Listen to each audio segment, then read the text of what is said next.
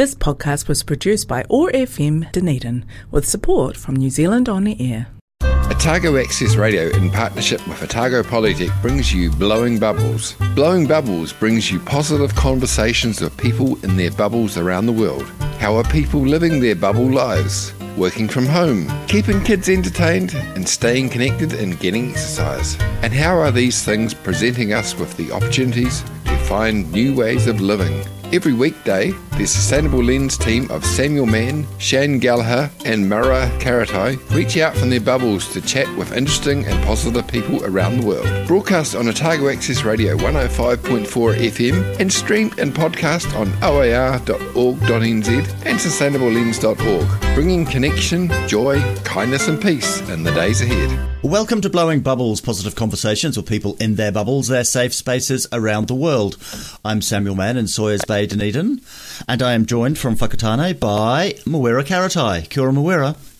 Kia ora, Sam. How's it going? It's going very well indeed. Today I have to write some assessment reports on That's exciting. One Masters one and one Bachelor of Leadership for Change one. And it is well, it's not a pleasure to actually write the thing. It is very much a pleasure to listen to the work that people have been doing and how much that learning has transformed their lives. That is always a beautiful thing. It is an awesome thing to be involved in, isn't it? And who are we introducing today? It is my great pleasure to introduce Derek Wenmoth. Derek is a father, a grandfather, a career educator across the entirety of education, and founder of Future Makers. Derek, it is a wonderful pleasure to have you here today. Thank you for joining us. Kia ora, kia ora. Great to be here. Kia ora, Derek. Where are you, Derek? Well, I'm in Tahu Mackenzie, Lower Hutt at the moment. It's where I live and work from. And we're asking people how their bubble life was. And of course, that's now gotten complicated with more than one bubble life. But we'll go back. How was bubble life last year? Well, bubble life for me was probably the most busy time I've had in probably the last decade or so. My background includes a professional kind of interest in distance education. I've been very heavily in that. And so suddenly people were taking a real interest in, what's all of this distance, online, remote learning all about? So I was busy as. Last week we talked to a teacher from Trident High School, Tahu McCall, Mawera reminds me of the name, and she talked about how it was an opportunity to not just put stuff online, but to actually change education and to make progress in that way. Are you seeing that played out more widely? I definitely. I think that I'm seeing there's quite a spectrum of response. I think it's always difficult to kind of over-categorize, but there were three main categories of response that I've seen, and one was kind of a sheer panic almost, and taken by surprise, and most often the response there was kind of, we've got to give the kids something to do, and a delivery mindset. And across that, there was everything from just piling heaps of stuff online for kids to do through to some schools who had their kids turning up on the hour, every hour, in their uniforms to sit and listen. So there were experiences of that, but I think we're seeing a move away from that. Then, of course, there was another group where the major and overriding thing was actually that learning was the last thing they were thinking about. It was the care and the support and the concern around the social, emotional well-being of not just the kids, but parents, whānau, communities. And I think that was perhaps one of the biggest eye-openers in education, was the extent to which schools insulate and hide us from a lot of what's happening in the real lived experience of a lot of our students. So I think there's good experience. And then, of course, like the teacher that you're talking about from Trident, the realization that actually if learners are going to be able to learn effectively in remote location or in locations other than in the classroom, then the traditional ways that we've thought about teaching and learning, which are often rooted in very transmissive kind of ideas, transmissive pedagogies, that they aren't sufficient. And actually it becomes a real surprise to see the extent to which students are able to take responsibility for their own learning, and with the right skills and the right insights can actually pursue that in greater depth and greater, more meaning and relevance to themselves. Did you get good response when you were saying that sort of thing to the schools that were phoning up saying, help us get online, and you were saying, okay, let's not think about it just getting online, let's think about changing it? Were they open to that? Look, I think at the time of the first lockdown, our lockdown was punctuated by the school break. So, in fact, we didn't really get a roll at it here in New Zealand, and I think it was a great deal of uncertainty. I certainly had in the overseas examples that I was working where they were facing a much longer period. We got down and dirty and did some pretty interesting stuff there. But in the New Zealand context, I'm now seeing schools starting to really put their minds to this. And in fact, in the lead up to Christmas, with some principals thinking seriously about next year, I've had some approaches just in the last week saying, hey, we don't want our staff and our parents and our kids to be caught by surprise when it's almost inevitable we're going to have more periods of closure and so forth next year. How can we make this a more part of the new normal, if you like? And I'm really encouraged by that. I think it's a really positive move.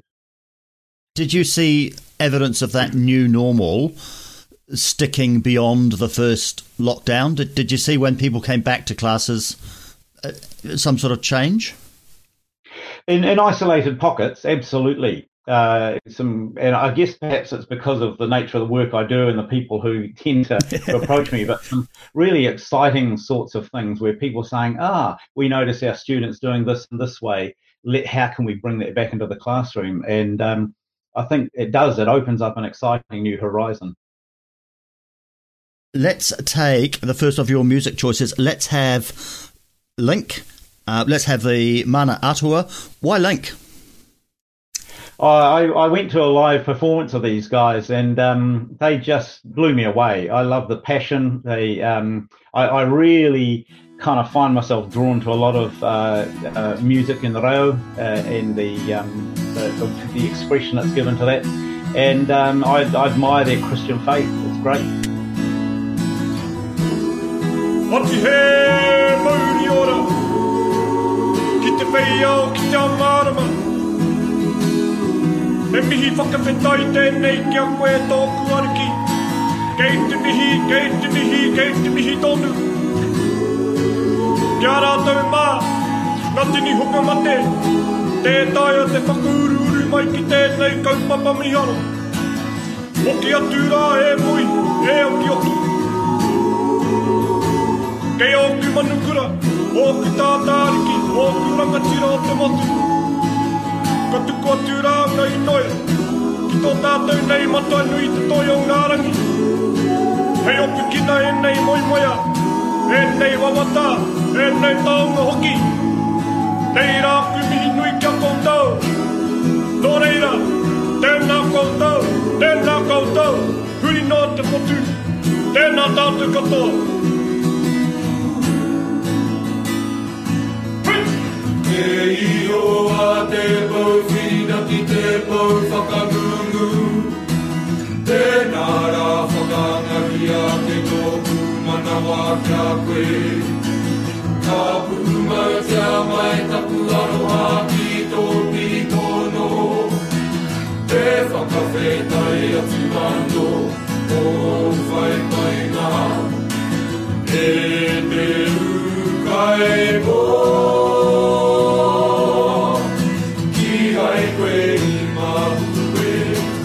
Whakarerea, whakapiri mai, whakatata mai, kia hata whai mai e te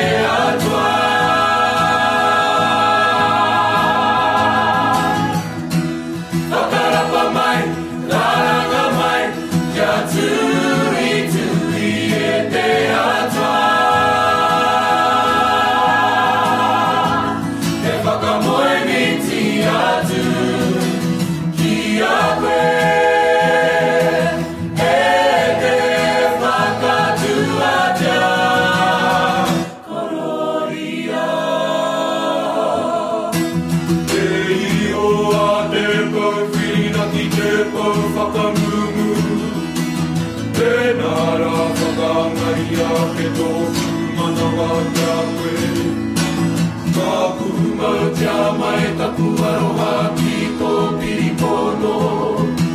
Te whakawhetai atu anō, o whai mai nā. Te ukai pō, ki ai koe I ngā hue, I whakarerea. Whakapiri mai, whakatata mai, kia ata whai mai e te atua.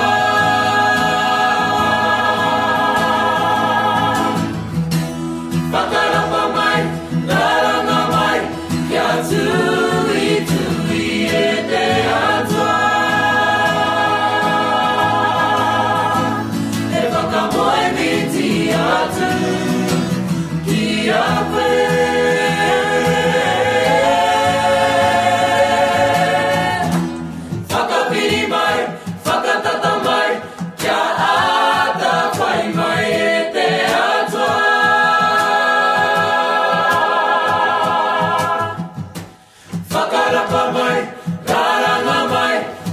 Tui tui e te atua.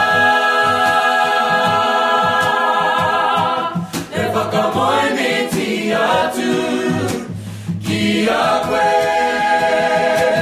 E te whakatua pia. Kororia. Te timatanga. Te taonga. Kororia.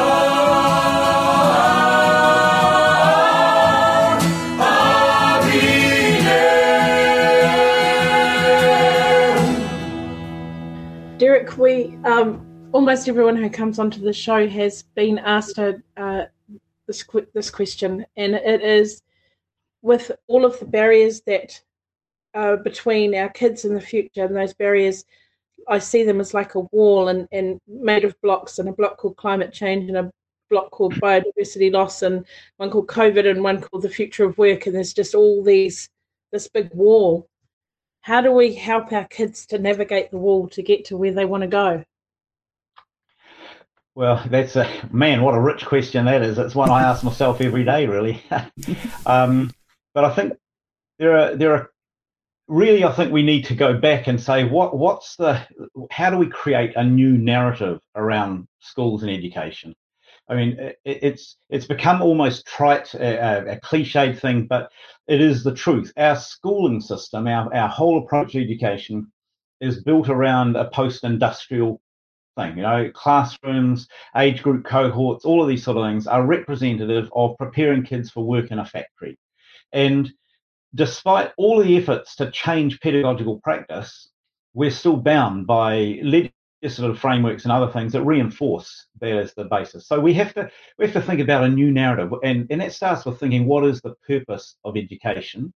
And then the next part of that is, so what are the roles that people play in that? And that's where the concept of learner agency emerges for me as really pivotal in this. And it's something that I've written and spoken and worked a lot about for about the last 15 years, because I think a consequence of that industrialized view of the classroom and the school and the subjects and all this thing is a view of education that is, despite our best attempts to argue otherwise, very transmissive in nature.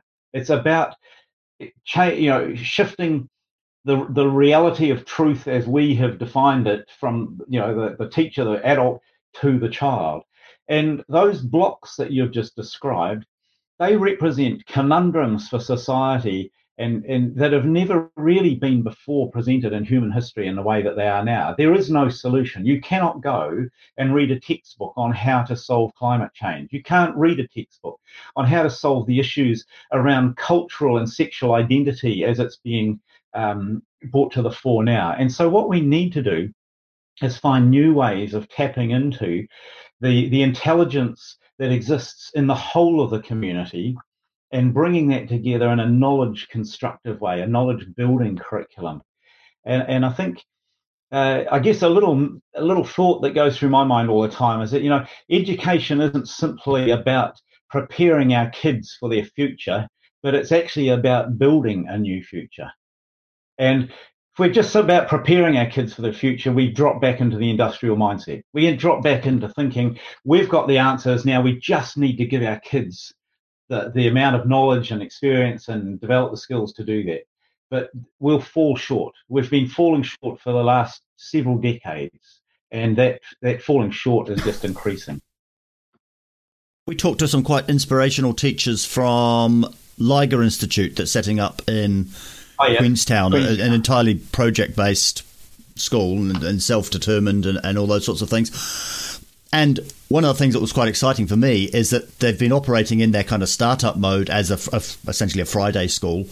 But next year they become a real school for all days. But what would it take to get that kind of thing that you're talking about, or that Liger is trying, into the mainstream?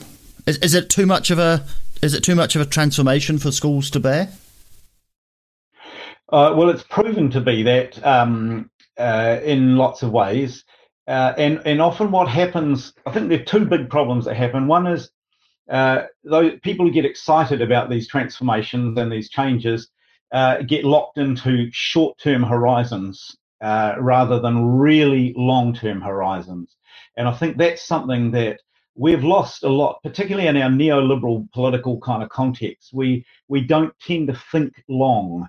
You know, that 7-generational thinking that is spoken about in a lot of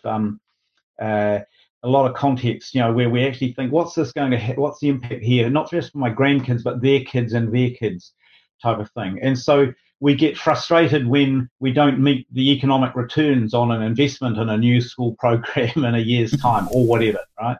And I think the other one is we underestimate just the extent to which we are trapped in our mental models by what exists. We long, as a human society, we long for the stable state, as Donald Sean talks about it, that time in existence where we just get back to normal. And we're seeing that at the moment, right?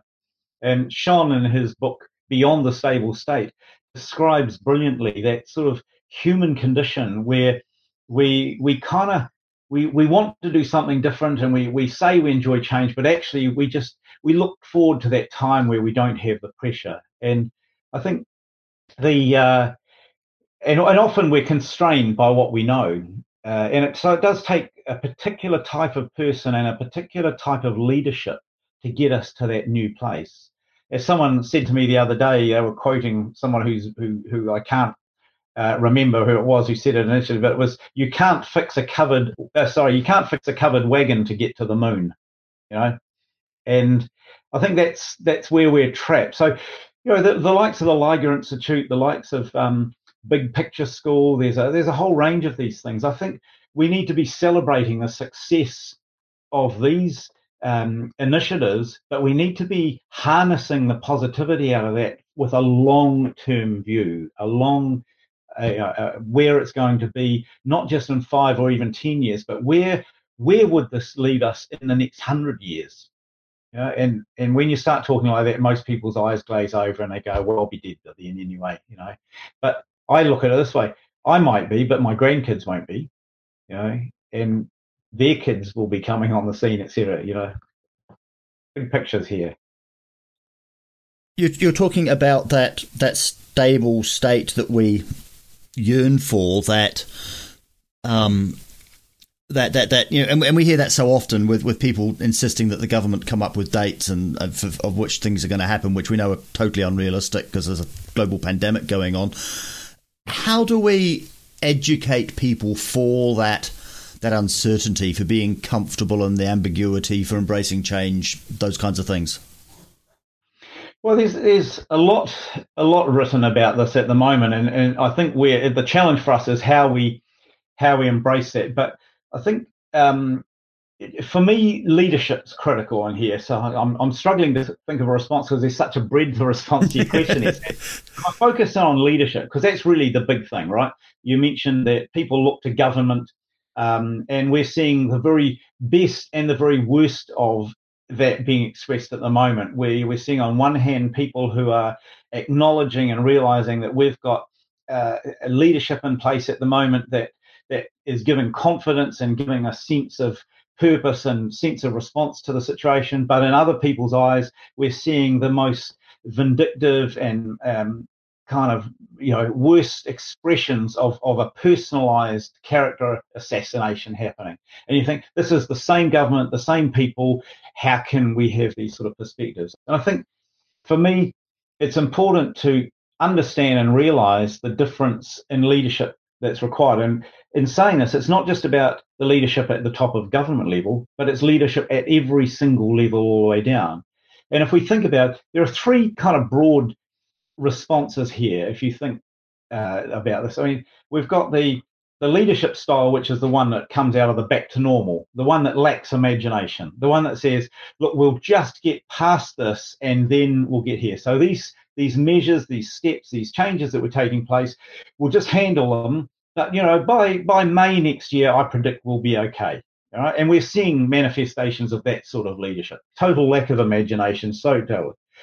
Then we've got the leaders who step into the fray, say, just follow me, believe in me, we'll get there. The leader as a savior, kind of, they want to do that. And often what happens then is that when things start to go wrong, we get into the blame game, because it's not my fault, it's someone else's. If only you'd listened to me, we would have done it right.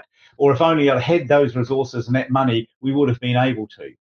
And how much of that are we seeing at the moment? In fact, I believe that form of leadership is what has actually been encouraged to a large degree by our current kind of education milieu, but there's an argument for another day. And then we've got the leaders who I see emerging now. These are the ones that I love to work with, who are themselves learners themselves, who facilitate and empower and empathise, and they work to create an atmosphere of safety for people to be who they are and to explore that. And they are ready to step in when needed, but they're also ready to empower others to take that. Now, that all sounds very grandiose, but there are examples of that happening around the place. And so just as we can no longer afford to carry on the industrialised view of schooling, where we are transmissive in nature, we can no longer stand forms of leadership which tend to stand out the front and say, believe me, I know everything. So back to the point of your question, how that would go, if we're thinking about schools such as what's happening in Queenstown, Big Picture, these other ones, one of the things, I'm working on a project with Michael Fullen at the moment, which is looking at a transformative education approach across several nations in the world. We just had a big conference recently. And there are 4 dimensions to how that is working. And we're seeing some outstanding things occurring, just like in some of these others. But we're looking at it as a system level thing. So the first is actually focusing on changes in pedagogical practice to really make explicit what our pedagogical practices are, and understanding there's no right one. We see people jumping from bandwagons. They go from project-based learning to inquiry learning to, back to basics learning, all sort of stuff. They're actually going right back to the real roots of pedagogical practice. And at the heart of that is the concept of learner agency, right? And how we believe it. The second dimension that we work on is the concept of partnerships, understanding that actually schools are just one part of a much broader ecosystem at work here, and that if we're really going to work, we have to bring on board the teachers, parents, whānau, businesses, local communities, local councils. We have to understand that the entire ecosystem is contributing to this. And so finding those ways in a way that isn't just a tokenistic, let's bring someone into the classroom, is really important. Third one is the learning environments. And of course, COVID has really helped to accelerate that. But understanding that the classroom, again, is just one place in which learning happens. And it's not a very good place for a lot of learning, single desk, single chair facing the front kind of thing.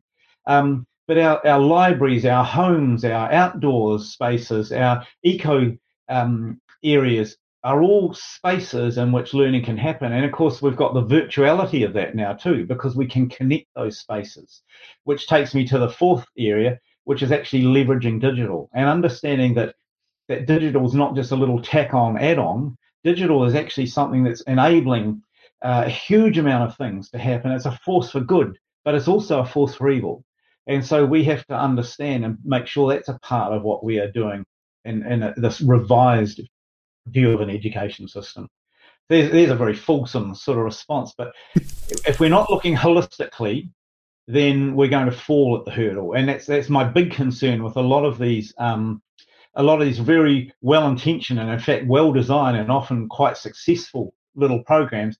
If they aren't going to expand out to a much fuller system view on where they sit within the ecosystem, that's all we end up with. We just end up with a lot of little flowers blooming. Iona Halstead, the Secretary of Education, said at the start of the pandemic, when she was being asked about the equity of the digital education, she said that a pandemic doesn't cause inequities, it reveals them, and I think people are now adding exacerbates them. What does that force for good and force for evil mean? Yeah, so there's two parts to that, I think. I've written quite a lot about this in my blog and other papers I actually did for Iona, and used exactly that language. We saw in an analysis that it exposed inequity in ways that we hadn't really thought about in the past. And so a really practical way of understanding that is we've had a big move in New Zealand to equip schools with ultra-fast broadband, to equip schools with, or encourage schools to equip themselves with technology and one-on-one devices, all this sort of thing. But no one really has thought, apart from just a handful of schools, no one's really been giving thought to, so how does this look in the learner's home environment and the other places they might go, So our thinking has been industrialized. It's been thinking about what we do in this place called a school. And so pandemic came across and a lot of assumptions were made, oh, well, kids will be able to continue to learn online at home. And we suddenly realized, there are many thousands of households who haven't got access to the internet, that don't have access to a device, or if they do, there's only one device but 3 kids, this sort of thing. Now, so the whole idea of access and so forth is one part of that. But the other part of that is, of course, what's referred to by United Nations and OECD as the second digital divide. So the first one sort of being around access, but the one that they're really focusing on now and saying is a bigger concern is actually kind of the gap between the ears divide. And I'm not saying that to be too disparaging, but just it's the level of understanding and skill set that is associated with being truly digitally fluent, where you're living in a digital world and can engage digitally in a way that means not only are you making the best and most appropriate use of the tools and the connections and the opportunities, but you're also doing those things that keep you safe. So you have the critical awareness to know when you are being spammed or being attacked. You have the ability to make sure that your use of the device and the configuration of the internet has protections in it. And you're subscribing to things and your behavior is consistent in ways that keeps you safe, so that these enormous kind of attacks that are happening aren't going to affect you. So I think it's a crude way of saying it. We've got a first and a second way of understanding the digital divide that has really been exposed here. I need to squeeze in the second of your music choices. Let's have a Dave Dobbin, and we'll have No Mawera.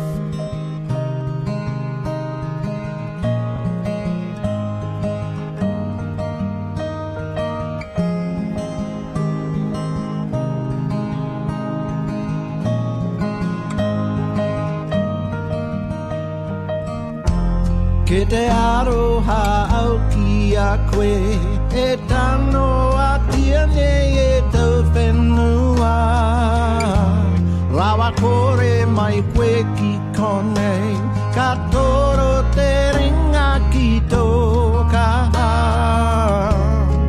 No Mawera,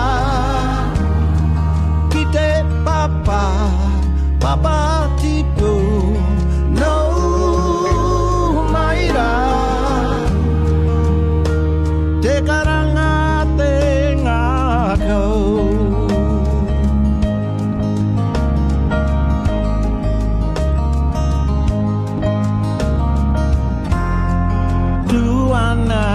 Te pari, horo kawi ho te ao. Kuaruha I pakanga rapua he ara ho nau maira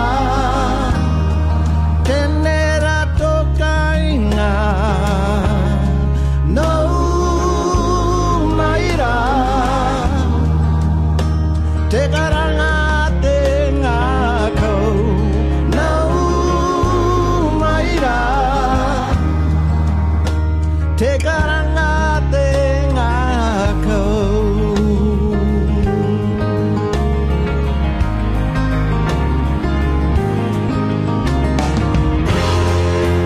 haere tonu mai ko te ngako tu pera ka tu atu nei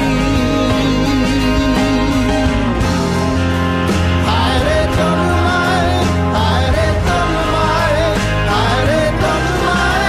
no mai haere mai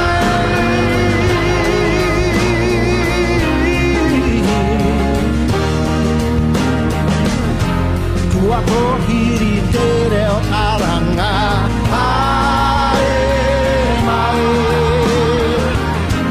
tua ko hiri ngā maunga haere mai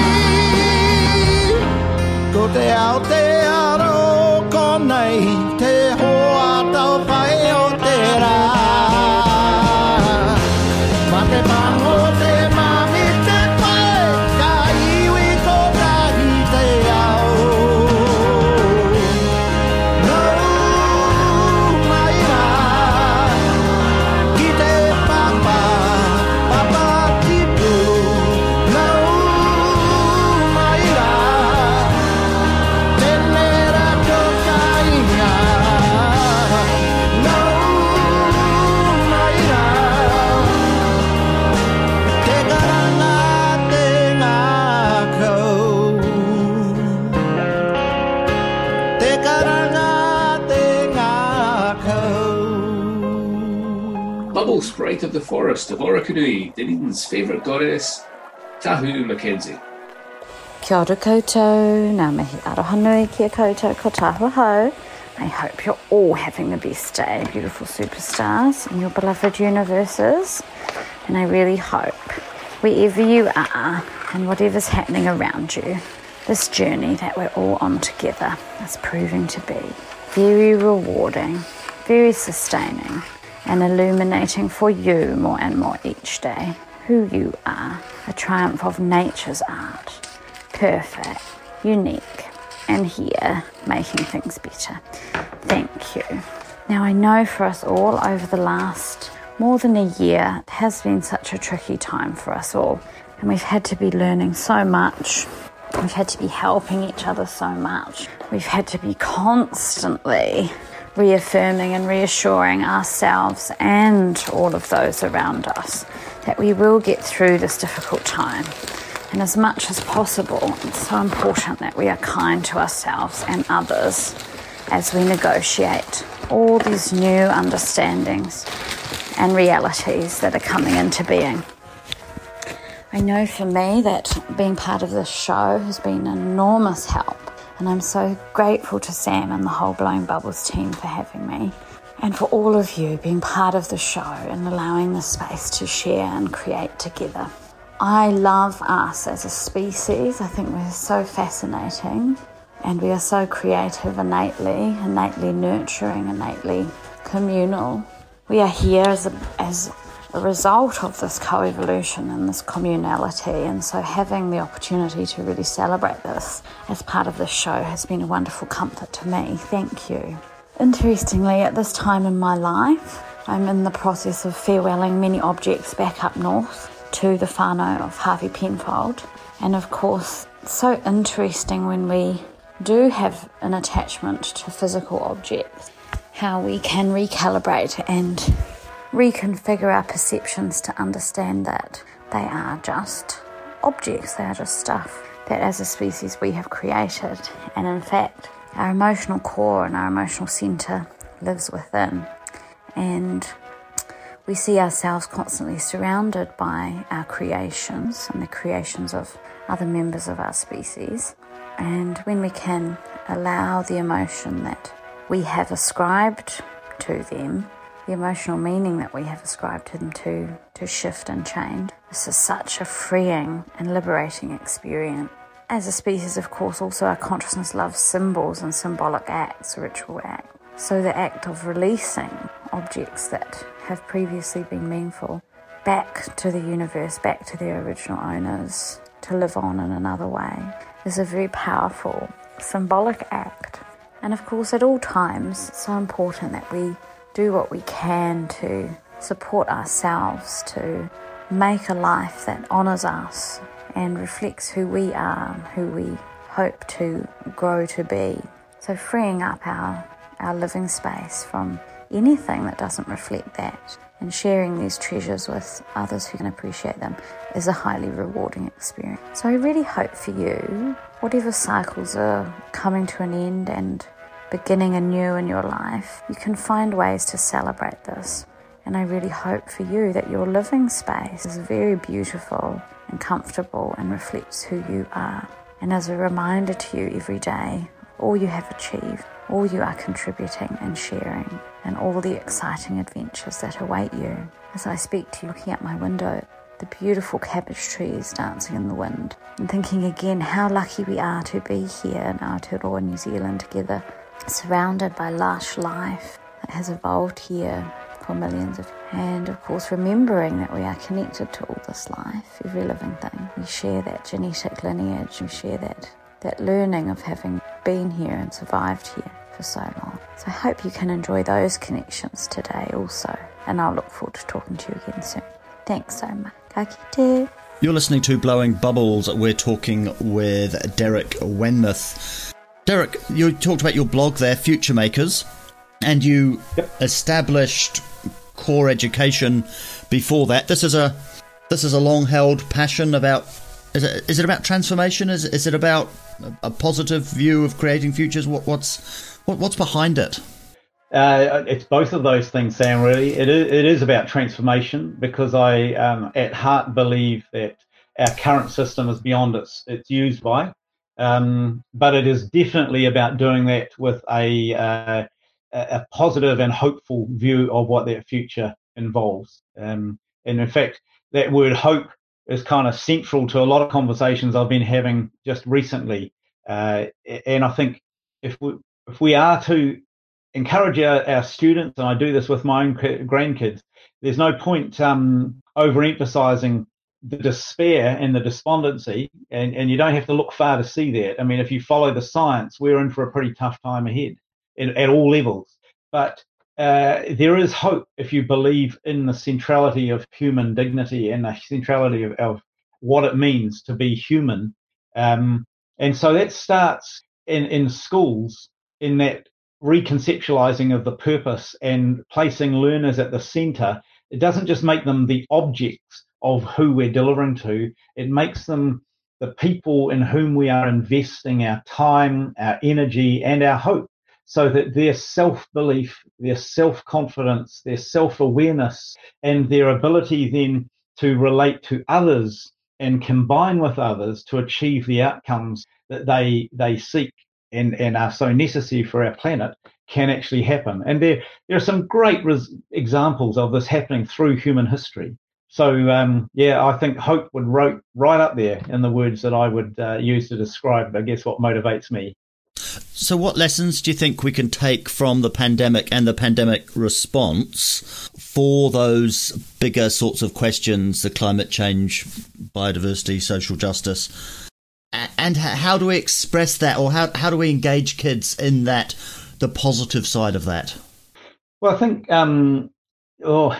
it's almost pause for thought for a good answer to that, because I think part of the response is what I've talked about there. We've got to reframe our approach to education and get away from the transmissive. So the simple answer to part of your question is that we don't have the textbook to guide our students on this. So that sounds a bit simplistic, but we've got to let go of the idea that we have the answers, or that we know the answers, or that we can even imagine the answers. This is something that we have to co-construct, right? So that takes us to the second thing. If we have to co-construct it, we have to involve many more people than just the people who assemble each day in a classroom, which brings us to the ecosystem idea.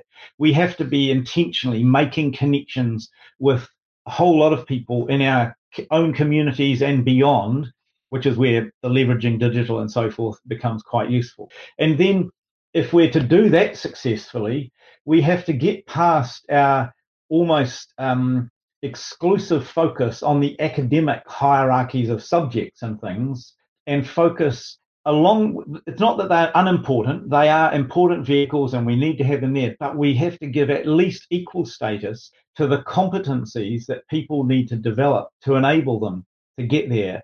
And although we've had a competency-based curriculum in New Zealand now for 20 years just about, we're still a long way from giving those things the priority that they should. And so if you think about the things that people are talking about right now, when we talk about things like the fake news and misinformation and disinformation, the ability to be critical, the ability to think at a level that means that we move beyond the initial impression we have to verify and validate arguments, the ability to express ourselves coherently and cogently in written form, in verbal form, in to speak to audiences that we may otherwise never have had a chance to do, to work intergenerationally on those things. These are all skills and competencies and capabilities that we've kind of paid lip service to, and we've sort of once a year had the speech competitions in school, or we've had Grandfather's Day when they come into.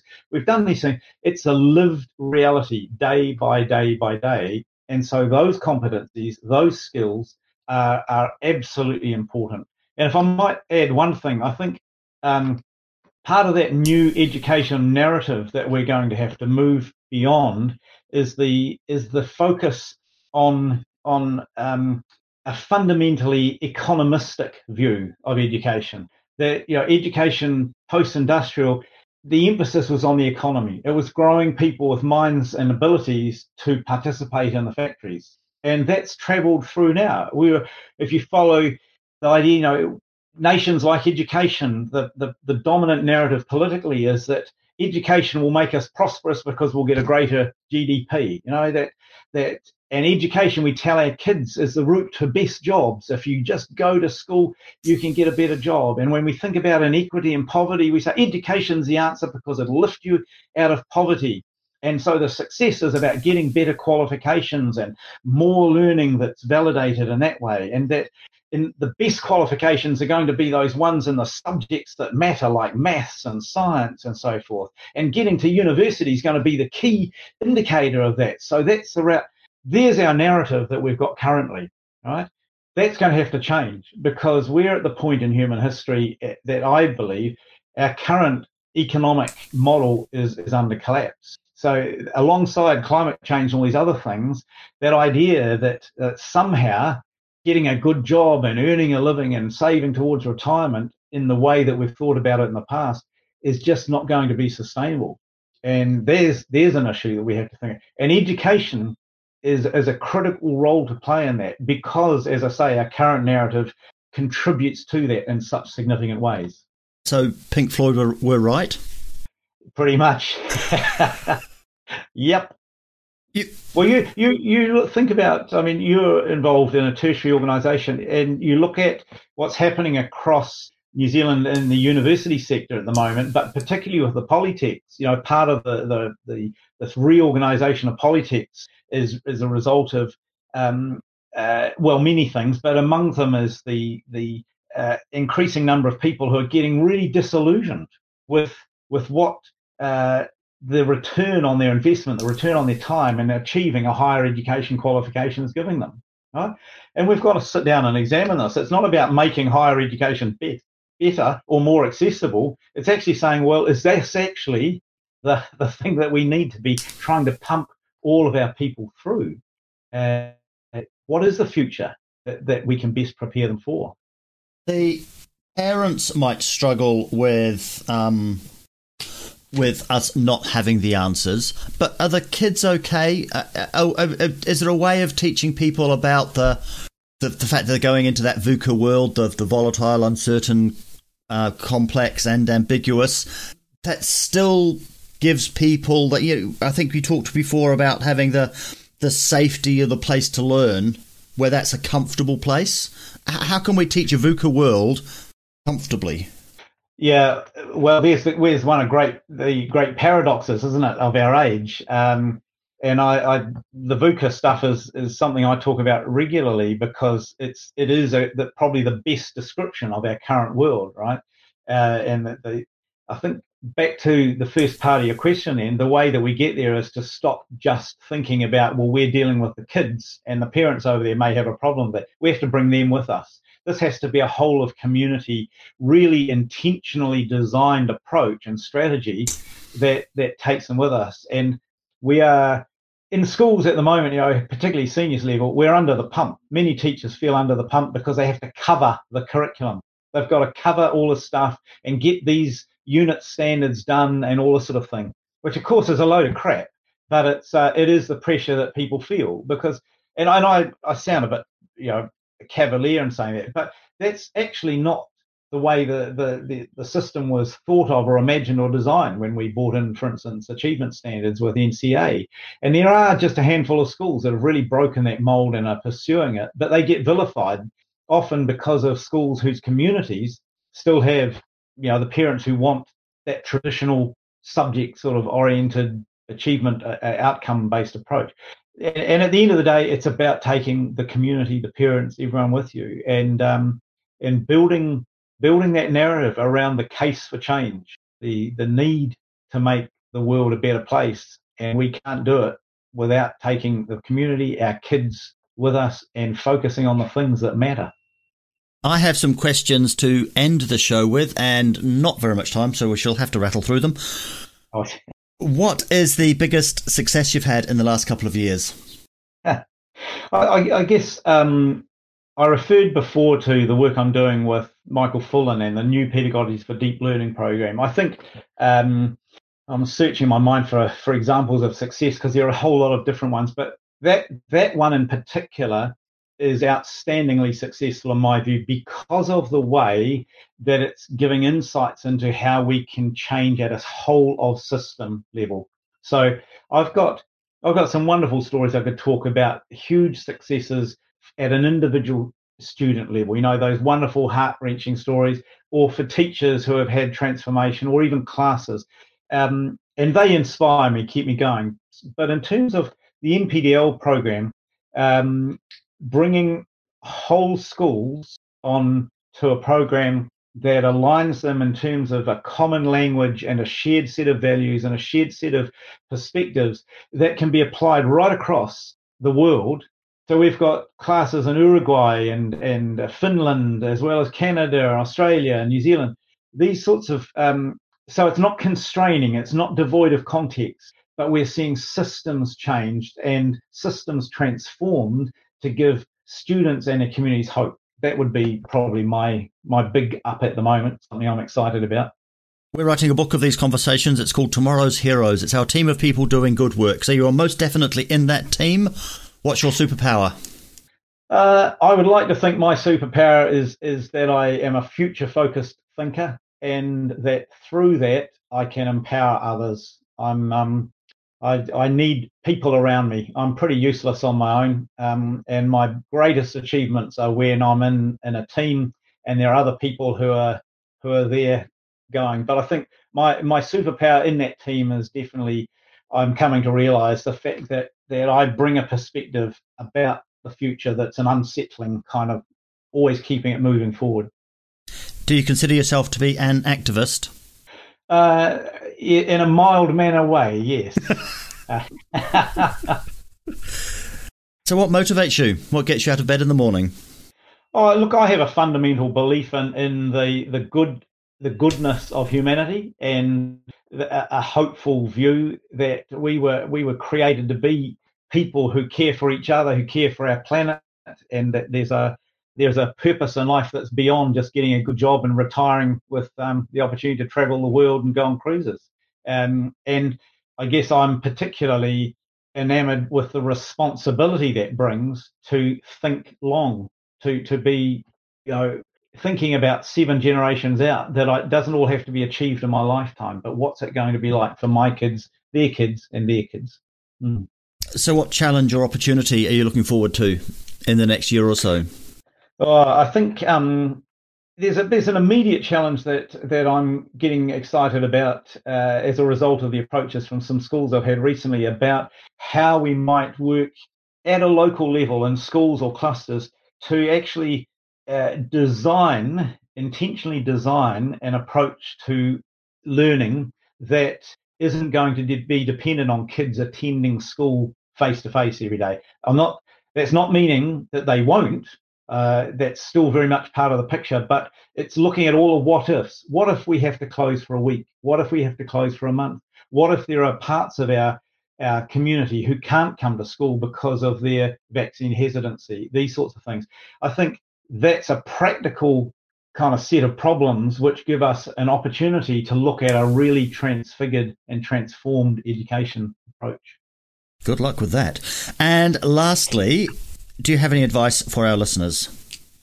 Oh, look, I think never give up, really. It's if there's be hopeful, be kind. I think there's 3 key tenets of being agentic, which to me is central to all this. One is taking responsibility for yourself, doing stuff that looks after you, that determines who you are, how important it is that you can give expression to your ideas, all that sort of thing. The second one is being responsible to others, because if you just look after self, we lead down the road of hedonism. If you're looking after others, you're embracing them in that journey forward.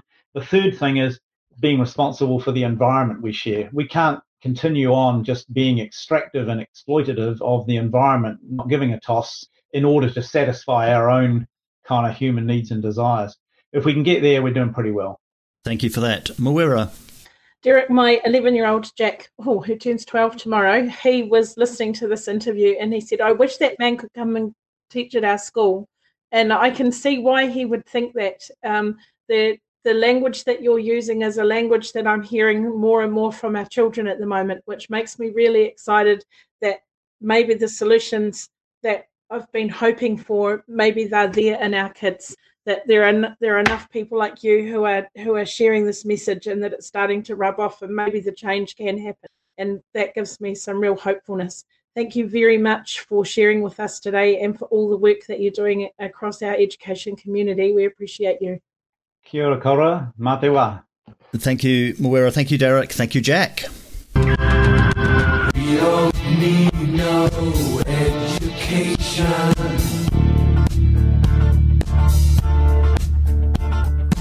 We don't need no thought control. No dark sarcasm in the classroom.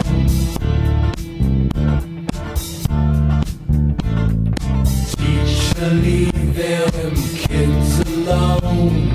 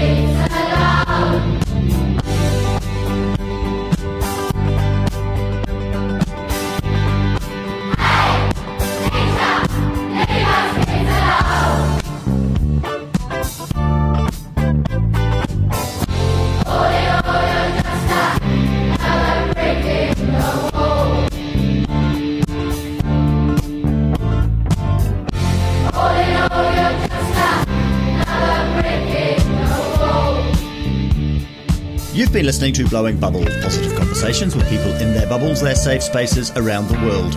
Brought to you by the Sustainable Lens team, which is brought to you by Otago Polytechnic. We're broadcast on Otago Access Radio every weekday afternoon at 3 and streamed and podcast on oar.org.nz. You can find us on Facebook and subscribe wherever you get your podcasts. We had a contribution today from Tahu Mackenzie. This is Pink Floyd, of course.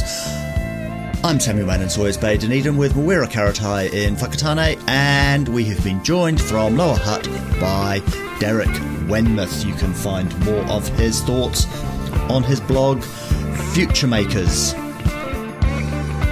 That was Blowing Bubbles. We hope you enjoyed the show.